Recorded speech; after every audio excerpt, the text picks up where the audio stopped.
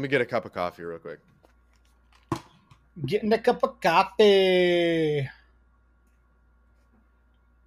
because it's still early in the morning and you gotta get your energy. So making a cup of coffee. Oh, it's already been made. Now you brought it back.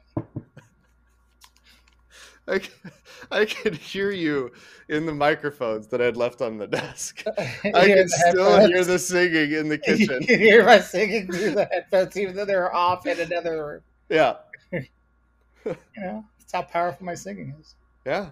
It's beautiful. It resonates through the walls, man. Yeah.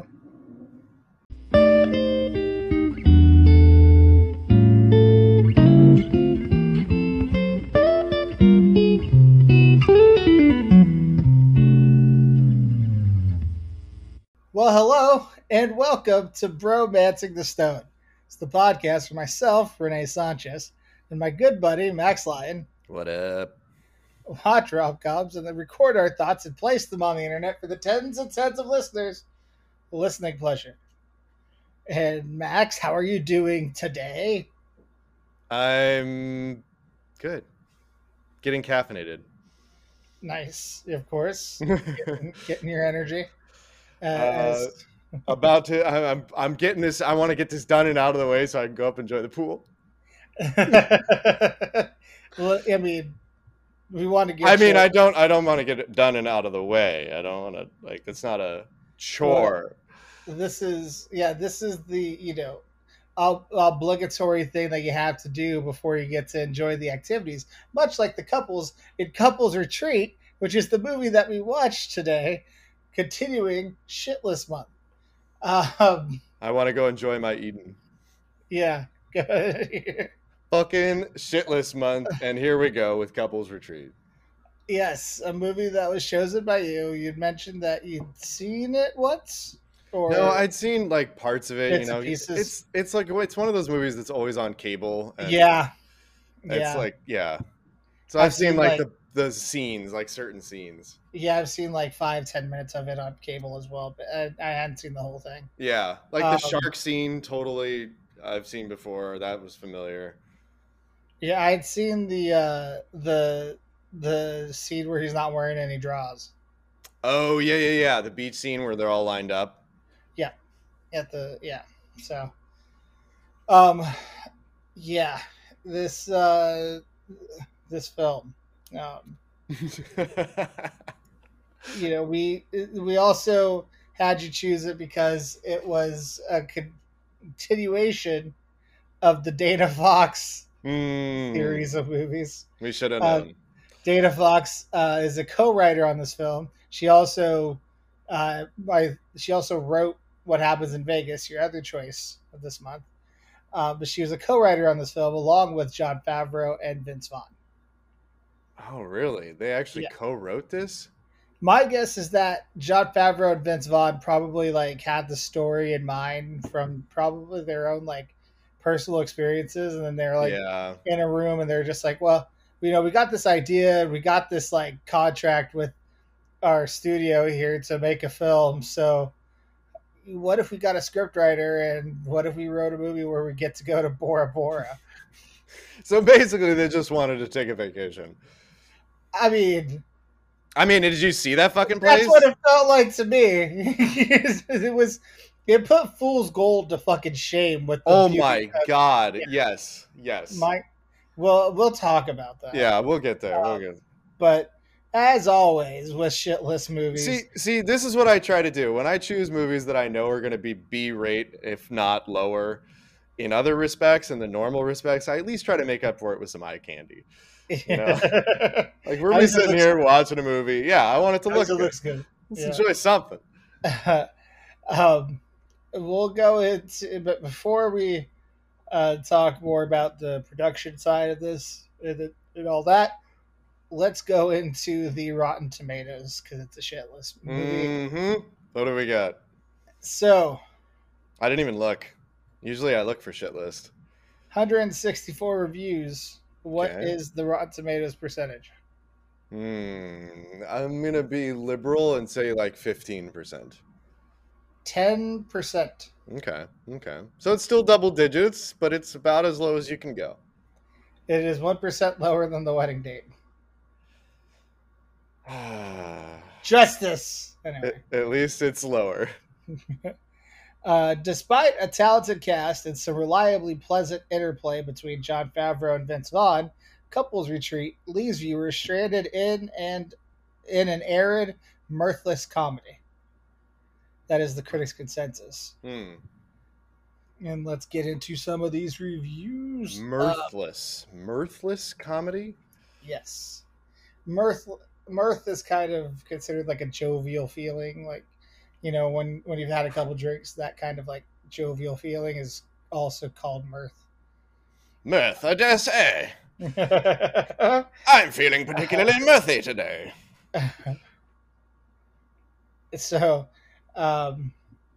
Shubhra Gupta of the Indian Express, considered a top critic, gave it a bad review, 1 out of 5, and wrote, Couples Retreat is all about acknowledging feelings and good sex. Do we really need a film to tell us that? Yes. 100%. Yes. My biggest complaint. We'll get there, but yes. Yeah. Deborah Ross of The Spectator, also considered top critic, gave it a negative review, wrote, the narrative is clunky and lazy. It's only there to get characters from A to B without any respect for coherence or us, the audience. How dare they? Josh Larson, who writes for Larson on Film, so obviously a blog, quality. Gave it a negative review, 1.5 out of 4. And the blurb they have from him is a Tyler Perry movie for white folks. Huh. Yeah, I hadn't really thought of that. I can see that. I can see that. Yeah. 1,000,000%, yes. Cosmo Landisman of the Times in the UK is also considered a top critic. Negative review, 1 out of 5. Couples Retreat is so formulaic, so fake and relentlessly bland. It's hard to care if any of these pairings get a divorce, drown, or are eaten by the sharks. Oh my God! It has neither the ring of truth nor the fun of fantasy. Wow. That might be one of the harsher reviews I've ever heard on Yeah. That's God damn. Yeah, that. And it's so vivid. Like, damn. Yeah. Finally I had to go to the second page. This is the first time I've ever had to go to the second page before I found a positive review. The positive review, written by Jolene Mendez of the Entertainment Spectrum. Okay. 3 out of 5. Bora Bora was a beautiful location to film at and added that much needed taste of paradise to a rather bittersweet subject of a troubled marriage. So basically they said Bora Bora was a good to look at and thus gave it a relatively positive review. Wow. That's about right. That's about all you can do. I mean, I'd be lying if I said I wasn't in a decent mood most of the time, especially whenever Bora Bora was shown on screen. And then finally, I'll go with, let's see. That's the first positive review we get to. And it's just like, yeah, Bora Bora is cool. Bora Bora looks real good. And finally, we'll go back with the negative review from Adam Woodward, a top critic from Little White Lies, whatever that is. Gave it a 2 out of 5. The only thing that will keep your attention for the duration is the stunning Tahitian scenery that acts the film's setting. On reflection, this is probably what swayed most of the cast to sign up to this inane guff of a film in the first place. And to that, I say, most likely, yes. Yeah. I mean, yeah. Yeah. We'll get into the stats and talk a little bit more about the production. Couples Retreat is a 2009 American romantic comedy film directed by Peter Billingsley, marking his directorial debut, and written by Jon Favreau, Vince Vaughn, and Dana Fox. Vaughn and Favreau star with Jason Bateman, Faison Love, Kristen Davis, Malin Egerman, Kristen Bell, and Jean Reno plays Marcel. Jean Reno. Yeah, Jean Reno. Jean Reno. But I mean, it's spelled Reno, like Reno. Oh, really? Yeah. The film was shot mostly on the French Polynesian island of Bora Bora. Which, like, god damn it, I'm looking at pictures of it right now. It's just like, the satellite image of it is gorgeous. Like, just the satellite image, man. As they said in the film, this looks like a screensaver. Like, yes, it looked like they filmed at a screensaver.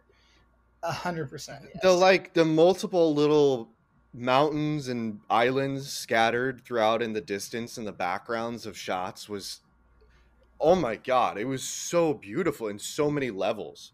The colors, the depth, the atmosphere of it all, the little cloud cover that they had, the beautiful water. Oh my god, I couldn't get enough. Clearly. Can we fucking go there right now, please? We're just gonna record the podcast remote from Bora Bora from now on. That's gonna be our location. Yeah, that's where we live now. The movie was released on October 9th of 2009. It's an interesting time to release a movie, let alone a movie about a tropical island. Yeah, like, I guess there's no good, like, time set up for a movie about couples therapy, so, like, it's not like, oh, this is about couples therapy? Valentine's Day weekend. Like, yeah, I guess it's just, you release it when you release it, I guess. Wait, what day was it released? October 9th. What's that? Isn't there like a Midwestern version of Valentine's Day in October too? Fucking fine now. It's called like something cheesy and I can't remember it now. It's like, damn it, come back to me. It's called Gouda Day. Gouda Day? God, because no. It was cheesy.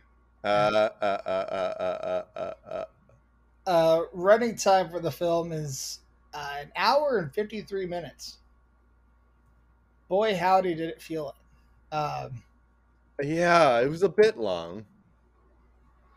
Yes. It didn't, I mean, to me anyway, it didn't feel as long as it could have for an hour and 50. Like, for a rom-com standard, hour and 50 for a rom-com can feel really long.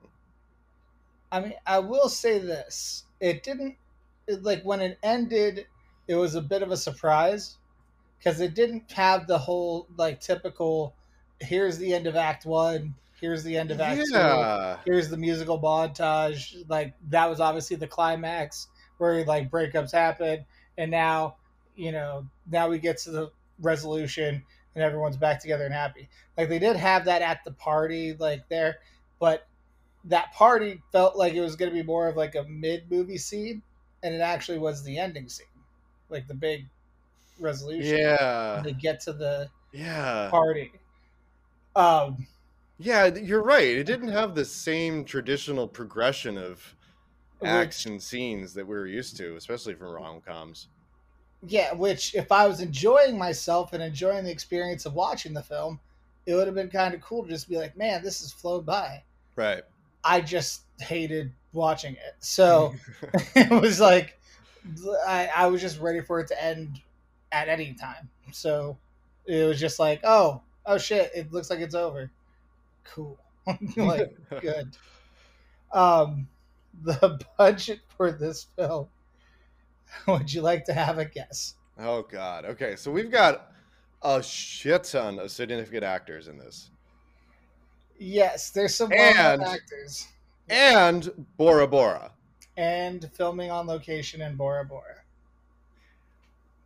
So I'm guessing easily like 45, 50 million. $60 million. Yeah. Yeah. They spent $60 million to film this. That's insane. But not surprising. Like that's totally, I get it. That tracks. Yeah. This festering turd of a script fetched $60 million to produce. How much did it make at the box office? Again, lots of big names. Couples Retreat. It's an easy name. Rattles around in your brain a little bit. A lot of people can relate to it. I'm guessing it did pretty well. 120? $171.8 million. I was a little lower, but a little lower, but your reasoning was spot on. Yeah, somehow it made 3 times its budget. That's also insane, but also not surprising. Like, I get it. Yeah. The primary location for filming was at the St. Regis Bora Bora Resort. And as far as marketing was concerned, Universal Pictures was criticized for removing actors Faison Love and Callie Hawk from the international posters for the film. That'd be the African American couple of the film. Oh. They showed only 6 rather than 8 cast members in the United States promotional materials. So that'd be Bateman and Bell, Ackerman and Vaughn, and Favreau and Davis. Wow. The studio said it regretted causing offense and has abandoned plans to use the revised poster in other countries. In 2020, Faison Love filed a lawsuit accusing Universal of race discrimination and whitewashing for continued use of the offending poster. So that's currently in litigation. Cool. The amount of shit that you can get yourself into just because of marketing. Like, yeah. It's not the movie itself that's getting into trouble. It's just the marketing posters.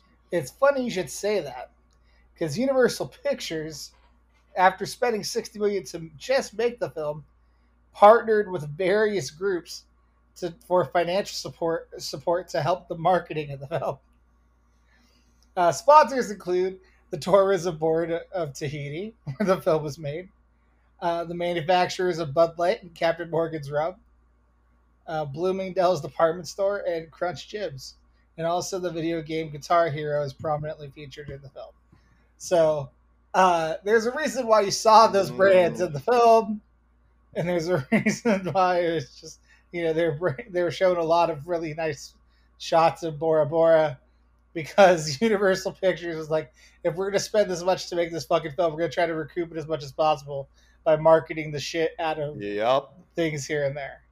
I mean, excellent choice by Bora Bora to be like, hey, this is a tourism opportunity. Everything they show on screen, that's going to be us. Let's make sure it looks damn beautiful. Yeah. And then there's another lawsuit. A former model named Irina Krupnik filed, and that model was the one that Jon Favreau was looking at in the on the. Oh shit! Yeah. Did they not get her permission or something? Well, they thought, like, most likely that was a stock photo. Oh my god! Where that model filed a $10 million misappropriation of likeness invasion of privacy lawsuit, naming several defendants, including the producers of Couples Retreat, arising from a purported masturbation scene in which actor Jon Favreau uses a photo of her. The Manhattan Supreme Court, Judge Peter Sherwood, ruled against Krupnik, and she received nothing. Wow. Because with modeling photos, those contracts are usually ironclad and have no rights for the model themselves, mostly. So, lovely insight into modern society. Plus, he didn't even touch his wing. Come on. he was just applying it for the sunburn. It was just the sunburn. Yeah. Is this lotion good for sunburns? Yeah, exactly. It was just there's nothing to you didn't walk in on it. I'd have a sunburn. I had a sunburn. That, I think, for me, I'm just gonna launch into a complaint of mine, if that's all right. Let's go. You know what? That's what this movie's all about, is fucking complaining. Okay. So let's go ahead and complain about the film. I want to fucking complain. Yeah. So that brings me to my major complaint: the sex shit. Like, all right, I get it. Sex jokes are funny as shit if they're done correctly. I don't need them overpopulating an entire script. It doesn't need to be every 5 minutes we have an entire scene devoted to a sex joke.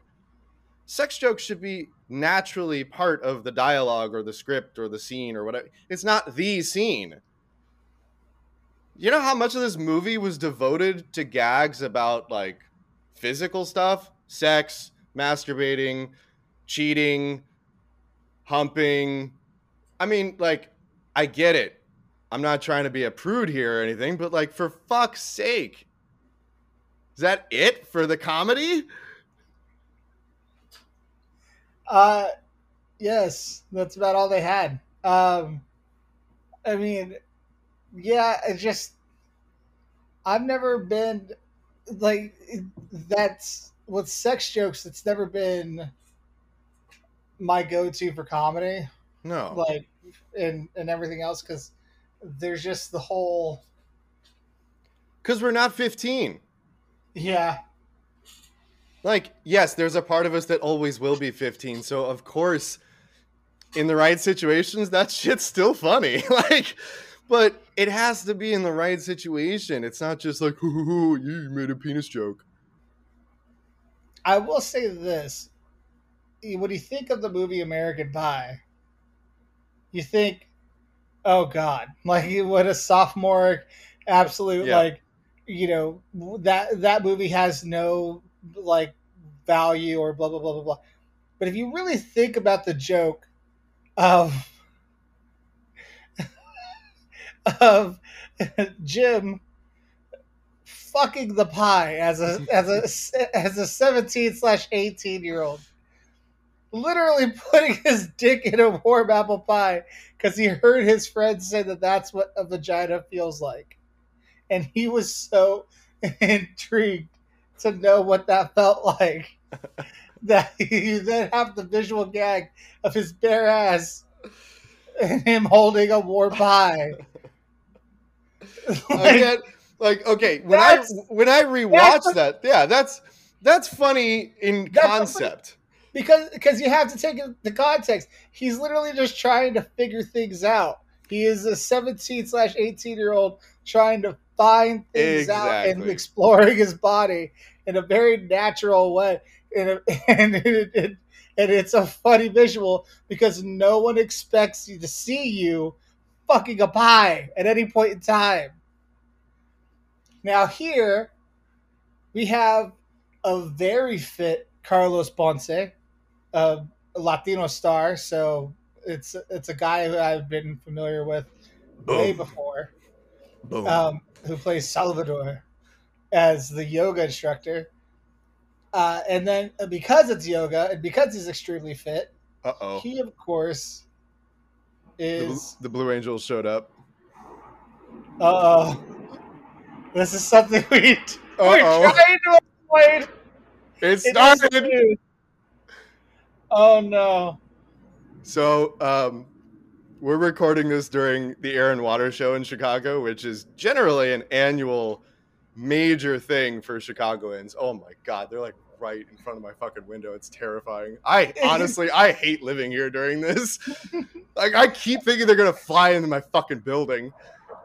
And since Max and I live near the lakes in different buildings, not the lakes, the lake in different buildings, he's going to be able to see them because he's on the 13th floor. I don't necessarily see them, but I hear them with one of my windows open. And I mean, even my windows weren't open. Yeah, I can hear them without. I don't have the windows open at all. Yeah, so you may hear, planes flying in the background. If you do, just know what it is. Know what it is. It is what it is. And if you hear me start like yipping because I think I'm gonna get attacked, then... They get so close. They fly through like the buildings in, because I live right on that little crux of the north corner of the park. Yeah. And so those tall towers that border the park, they will actually fly through the buildings. Yeah. I don't know, like, that's, how is this not a no-fly zone? Like, have we not learned from 2001? Honestly, like, yes, like, I'm forever, like, that's always going to be in the back of my mind. Like, yes, that's possible now. Thank you for proving that, guys. Gosh, that's the 20th anniversary this year of that. Jesus, it's hard to believe that it's actually been 20 years. 2 decades. Yeah, that's literally in 2 weeks. Holy fuck. Wow. It's, I mean, like, when I think about the reality of it, yeah, 8th grade, yeah, that was a long ass time ago. But in my knee-jerk reaction when I think about the memories, it's just like, still feels... I mean, I just remember my mom and I, that whole year, to make extra money, delivered newspapers. So we woke up at 3 o'clock every morning and got up, got into the car, picked up the newspapers, rolled them up, went down the same route, and I got out of the car and threw them to the doorstep and everything else. And we walked the streets and everything else. And then when we got back on that day, like, at 6, it was like we got back to the apartment at like 6 a.m. And then, like, I guess right around about 15 minutes later, there was a special report and the first plane was in. Yeah, I had just gotten to school. Yeah. Yeah, that was nuts. Did you didn't process it, right? Like, you were, at first, like, you didn't really understand what was going on, right? I didn't. Yeah, I mean, the magnitude of it was lost on me. I was just thinking, like, because they're like, oh my gosh, they hit the Twin Towers, and that was the first I had heard of the Twin Towers as buildings. Like, I'd heard of the Empire State Building, sure, but like, I didn't think of New York architecture. So right. Like, so the Twin Towers, I was just like, I didn't think about the Twin Towers as buildings, and they were relatively recent because they were made in the 70s, right? I think, late 70s. Yeah. So it was just like, I didn't really think. Holy shit.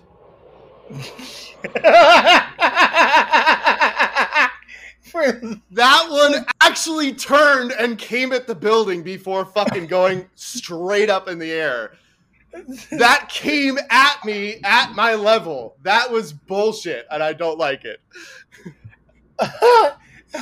I should not have opened the blinds. This isn't a visual medium, but Max legit jumped in his chair.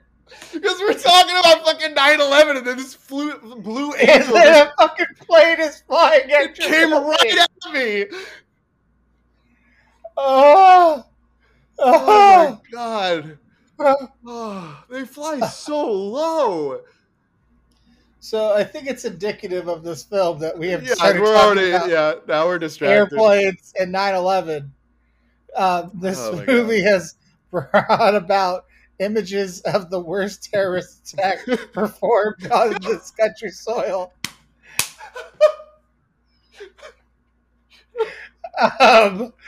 So what do we think of this film? 9/11. Yeah, 9/11 guys. This is what we think of shitless rom-com films. They are as bad as 9/11. Oh my god. Though I went into this episode actually not hating it as much as I thought I would. Like I don't I mean it's bad, but it had potential. I felt like it's the same old thing we always bitch about. It's the script. It's so bad. Yeah, it's the script and just the choices that the filmmakers make. Once again, yeah, and also it's just a matter of what they centered this whole film on, and this is what I thought immediately. It's like they centered the whole film, like the conflict that they had to overcome was the annoying fight bits of a couple. Yeah, that made me so uncomfortable to watch those scenes. This movie basically said, "Hey, you know how in your life you and your significant other may have arguments or disagreements that you guys just really." You can hear that one outside my window. See, that's the thing. I'm on the back end. I literally just watched those fly up to you. I was literally there's 4 Blue Angels, and I'm watching them. I'm like, those are going towards Renee's, and then I'm listening to them as they get closer to you. That's the thing. So you know how you're on like the front end because like I'm on the back end. Like I'm at like the finish line. Yeah. So like I'm at the part where they've got to the finish line and they're just like they run through the finish line. So like I'm at the most like exhaust sounding. Like I think you're at the turnaround point. Actually, they just came back. I think so too. So that's why it sounds so loud on my end. But nonetheless, back to the film. It's just. Did you open your window? Oh, damn it!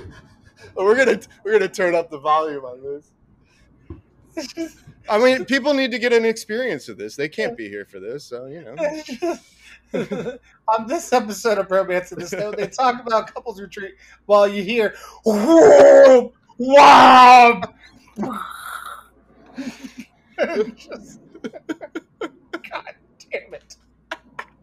It adds to the spice. It adds to the character of the podcast. Exactly. Yeah. The tens of listeners deserve a full 4D experience when listening to the podcast.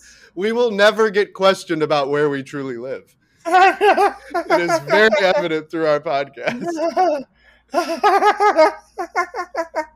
I'm already having more fun on this recording the podcast than I did watching the fucking film. I mean, that's the whole point of Shitless. We watch a bad movie and then we just enjoy the podcast. Yeah. But like, as I was saying, they literally took the part where, the worst part of a relationship and said, we have to make 90 minutes of that. And then we'll try to intersperse jokes there. And then at the end, they'll overcome it and everything will be okay. See, that's where I thought it had potential. Not the relationship bickering shit. That stuff always makes me uncomfortable, as it should. Yeah. It was like when they actually did buckle down for a few minutes and have some real talk with each other, or they showed actual communication. I'm sitting there watching it like, okay, some of this I feel like is actually pretty accurate. Like, it's not like they went the completely comedic route with it and just have the therapy sessions, for example, the couples therapy sessions. They could have easily made all of them comedic, where they're just like, we're gonna poke fun at the bickering and shit like that. They kind of did though. Inevitably, they did. Yes, that goes back to making the wrong decisions as filmmakers, because they started with scenes where some of that the therapists were talking about legitimately fundamental issues and fundamental ways to solve those issues, like obviously better communication, but also like that whole scene with the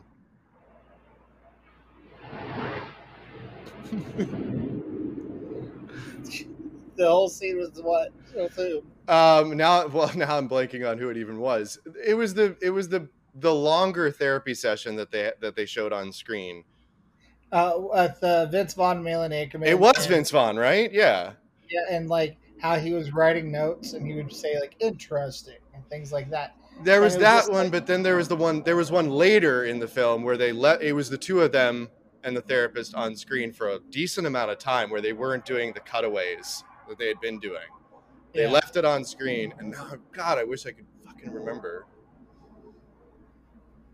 That doesn't matter now, but I mean, yeah, but that one was kind of played for like the whole last, like, Vince Vaughn being like, who's this guy think he is? Like, he's trying to create, an issue, and right. It's just like, well, isn't there an issue? And it was just like, yeah, and it almost was like they were trying to play it for laughs and also create the conflict that had to be overcome. And then the conflict was just magically overcome when he shows up. He finds her at the bar and realizes he doesn't want to talk to anyone else except her, and go to the waterfall. See, and then there were like weird little gems like that where both of us were thinking like, this feels really out of place. Like it's nice, and I was pleasantly surprised to see Vince Vaughn actually seemingly genuinely show emotion in a role. And like get soft and get like soft in a good way, like soft, get like emotional and vulnerable, and like let his guard down. He dropped a good line. He dropped several in that scene. He dropped a good line. She had good responses, and then they get to go be coupley at the waterfall, which was the whole idea, like between the two of them. Like the simplicity of when Kristen Bell's character asks him, or says, like, I don't want to talk about it. I don't want to talk about me and my husband. If you're here to talk about that, just, he doesn't break eye contact. He just goes, I'm not here to talk about that. I'm here to see my wife. Yeah. Like, and it was just like, but where was this? Because literally 5 minutes ago, you were with 3 other dudes pointing fingers at each other about the things that you were doing wrong in your relationship, and none of you seemed to be having a realization as to that you were doing the wrong things. All of a sudden, now that other dudes are pointing it out to you, now you figured it out. Like, it's just the resolution. I mean, there was no resolution. That's there was no resolution. No, it was this haphazard thrown together. I think that's what's really bothering us, is that this poor execution and poor script led to what we, as the two of us, usually look for in rom-coms, which is resolution of some sort. You have issues, of course. Rom-coms always have issues. There's always some sort of conflict on some level, character development or character building, relationship building, whatever. And you resolve them. That's what we always talk about. You invest, make me invest in this. Make me invest in this on-screen relationship and root for it. And they neither built that nor resolved it. It was just like, we're going to go to Bora Bora. We're going to do some things we think are funny. And then, basically then just wrap it up in a bow by saying, you learned your lesson by, figuring out yourselves. Right. And it's like, it was a lot of going back to what you said before.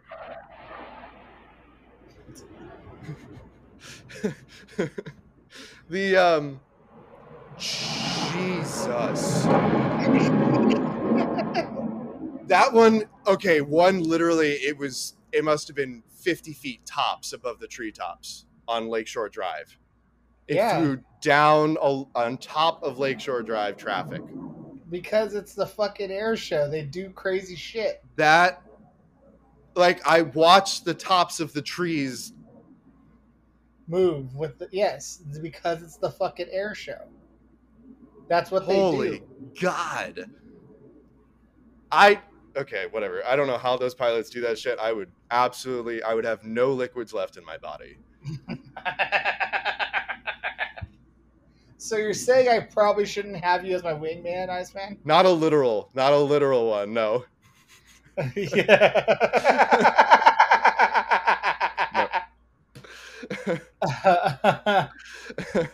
I'll stay on the ground. I'll be the controller.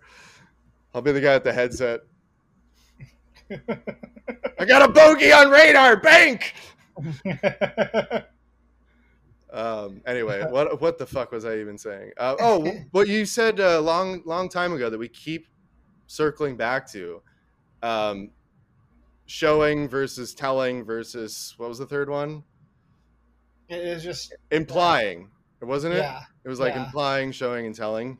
Yeah. Or some, I don't remember the exact words. Yeah, it was those three. It was like there is show, tell, and implied. So like all they did was show. No, actually, all they did was tell. They just kept telling us this is how it is. These are how these relationships are. Yeah, like with fucking Jon Favreau and Kristen Davis's relationship, they just told us how they got together in high school and she got pregnant, and so then they missed out on their 20s because they were raising this kid, and now they both have been cheating on each other and admitted it to each other, but then decided like they were jealous of it, so they got back together. Yeah, that was the worst resolution of all. The two of them like. How can you have a hand in writing this film as Jon Favreau and give yourself that shitty of a storyline? Right? Like, look at Vince Vaughn. Look what he gave himself. Like, and also, how can you have a hand in writing this film and put yourself in a Harvey Weinstein situation where you're getting an erection from a massage from a masseuse? It's just like. This was like, was that okay in 2009? I forget. Me Too hadn't happened yet, and so therefore it was played off as a joke and not as it should be, which is sexual assault. That's sexual, like granted, boners happen, but the resolution. But he didn't play it off as like, holy fuck, I got aroused. I'm sorry. Like, but then he plays it off horribly. Could you give me a minute, kind of thing? Like, please leave the room. Like, yeah, like, I apologize. Like, yeah, or this wasn't the plan. And then he was like, I mean, we shouldn't take any options off the table. Yeah, exactly. As if he's gonna get a handy. And it's just like, this is gross. This is horrible. I get that that's what I mean with the sex jokes. It's like you keep relying on them to actually be a larger portion of your comedy. And sex jokes shouldn't be that. You're pushing it too far and relying on it too much. Because they didn't have anything other than the sex jokes to Bora Bora. They're just like, we want to go to Bora Bora and we want to go film with all these actors' names on it, and we know it will make money. It really lacks substance. Do we have a script? We can figure it out there. I mean, we have an outline. Yeah, that works. Let's go ahead and make it happen. And I feel like they had the final scene with Vince Vaughn and Malin Ackerman. Like, they had that. They're like, this is how I want this. At least Vince did. He was probably like, this is how I want it to conclude. I don't know how we get there, but let's work backwards from there. Yeah. I have a rom-com finale in my mind. Let's go with that. That's just how this whole entire film felt. And that's probably why it felt out of place at the end, too. Yeah. And so I want to use a line that I just saw in the latest episode of Ted Lasso, which is an episode that I immediately watched twice, and I might watch it again today. But he mentions that he believes in rom-communism. He says to his team, "I'm a communist. I believe in communism, rom-communism. I believe that with rom-coms, like with everything in a rom-com, that no matter what, everything will work out exactly as it should." And that's the whole idea behind a rom-com, is that.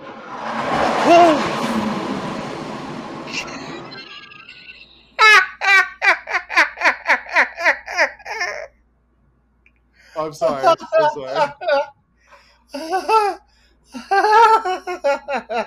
Was it loud on your end? Because Jesus. It was loud on my end, but seeing you literally cower into your chair was some of the funniest shit. Oh my God. Oh my God. Holy shit, that was terrifying. Like, because I saw the shadow of it on the park, on the tops of the trees, and I saw it coming directly at my building. And then I looked up over my monitor, and suddenly this fucking giant blue fuselage goes screaming past as it's nosing up right in front of my building. I do not have any liquids left in my body. That coffee is gone. That coffee it's gone. Oh my God. I'm sorry. I apologize. It's all right. But like the thing that the whole rom-communism argument. Yeah. Everything works out as it should. And that and that, you know, we watch the lives of these people come together, and you know it all works out because, in essence, it all works out there because things don't necessarily work out in real life. And yeah, so what happens when they go back home? And, yeah, that's kind of why I do the What Happens Ever After, because I like to splash the splash reality on it, because it's kind of fun to do so. But like in this film, they never did the part where it was just like things happen, you know, like exactly as they should, quote unquote. Like there was no fantasy provided here. It was just the reality of couples who probably shouldn't be together anymore. Yeah, pretty much. Based on what they provided to us. But it happened to be in Bora Bora, and it happened to have some actors that were well known. They're coming your way. Yeah. Like, yeah. As far as What Happens After, I think 3 of the 4 couples break up. The recently reunited Shane and Jennifer. Yep. Because she had to have sex with other dudes after they got divorced to realize what she was missing. Which is basically the same exact storyline as Jon Favreau and Kristen Davis's storyline. Which of course theirs doesn't last because it's just like neither of them. I don't know. Maybe they are perfect for each other because, like, Jesus, same kind of crazy, maybe. And then Jason Bateman's character was the worst. I hated him, but like I used to beat him to a point. He guilts Vince Vaughn into doing this for the marriage, and then basically when they get there, they find out about like how much of a bullshit that this is, like that, and yeah. I love you, Max, but if this situation ever happened where you got me to go to Bora Bora and then I found out I had to take couples therapy classes against my goddamn will in order to stay, I would hope that you would be a friend and put your fucking foot down and say, look, first of all, I personally do not want to do this. Secondly, as your friend, bias aside, I don't think this is a good idea. No, it would be much simpler than that. I would send you a Venmo or PayPal or Cash App request for the airfare to and from that bitch that you would be recouping me on because they wouldn't be refunding it to me. They said they weren't refunding airfare, but they were going to refund my trip. All right, so then someone else going to have to refund my goddamn airfare because I ain't paying for that shit. Well, that's what I mean. I wish you got to put your foot down at that presentation. Like, just be like, look, great presentation. You know, maybe touch on the graphics that I inevitably put in that presentation that are bomb as fuck. And just be like, but no, just no, we're not doing that. No, for this reason and this reason. I'll give you all the reasons, but no. Yeah, exactly. And and then you break into my home, and then and then the fucking kids. We don't want you to get divorced. You have to. Ugh, this film is frustrating as fuck. Okay. Like if you want to go on a couples retreat, that actually could be fun. But like they should have actually gone on now I'm speaking as if I was in the characters' lives trying to mediate these couples, as if they were actual real couples, which this movie really doesn't. It doesn't tell us they are. Like it doesn't really provide that. So anyway. Well, they get animals at the end though, and then they get to go on jet skis. That was again another random ass resolution. Like the fuck, these come out of nowhere just because you mentioned spirit animals 2 or 3 times in the script earlier. And it was all just to set up the Astra. Really? Yeah. Solid joke, but really, you spent an hour and 50 minutes setting that up. Really? Yeah, pretty much.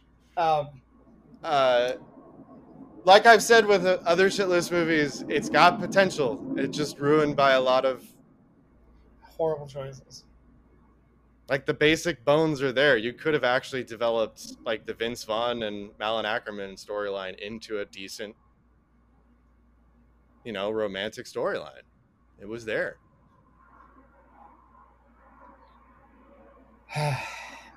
Well, what do you think the kiss of the film is? Would it be Vince Vaughn and Malin Ackerman at the waterfall?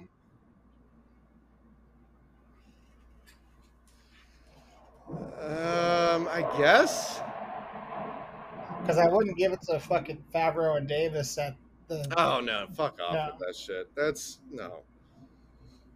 I don't. I was trying to think. Did they kiss? Do they kiss when he comes back to the bar and says, "I just want to see my wife," and they leave together? They don't know. Yeah. They kiss at the waterfall. Yeah, it'd have to be the waterfall. That's the typical rom-com kiss. That was a solid kiss. He had a weird. I mean, it's Vince Vaughn. It's tough to get behind. I'm sorry, it's Vince Vaughn.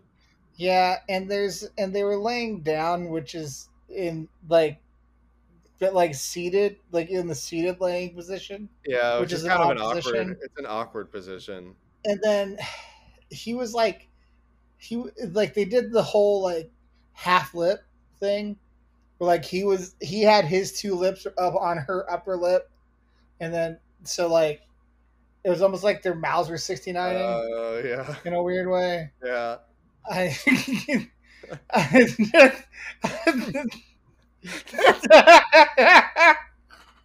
My brain just started to visualize that. I know. It was like I literally did not plan on saying that their mouths were 69ing.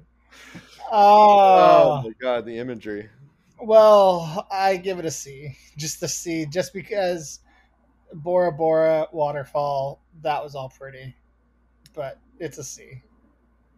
I'd give it a B because I mean the setup and execution of the setting was amazing. Very rom-com-y, very cheesy, but I mean, we didn't get cheesy anything else in the movie. It was pretty bland or devoid of actual romance. So to finally have a scene like that, I think that's why I latched onto the scene where Vince Vaughn opens up and comes back just to see his partner, his equal. Like, because it's like those are the few scenes that are kind of sweet. And, being your true self and being vulnerable in the moment when the moment calls for it. With someone that you trust. I love that message. But, like, come on, give us more of that. So anyway, now I'm getting into the verdict. But the kiss, I'd give it a B just for that. Well, go into the verdict. What is it? Well, I think exactly what I already said. It's just like, I liked the potential that they did tease us with in a couple scenes. A couple of the storylines had potential. And for it to be a rom-com that I would consider successful on this podcast, for between us, it was missing that for me. Did I go in expecting that? Not at all. Like, I knew it was going to be a Wedding Crashers type of rom-com, you know? More gags, more funny, supposed to be a little more lighthearted. But then they hit us with, like, actual romantic dynamic problems. Like, there were some very real issues brought up in this movie between couples. So it's like, okay, you can't hit us with those.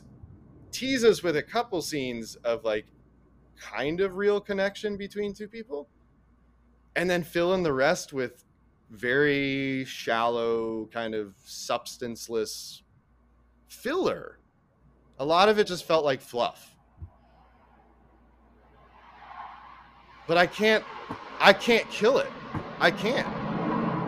It actually had enough that I would be like, yeah, it was entertaining. It was like Fool's Gold, where it's like the story is crap, the dialogue is crap, some of the character dynamics are crap, but god damn it, the scenery is amazing. First of all, that already bumps it up. It's worth seeing for that.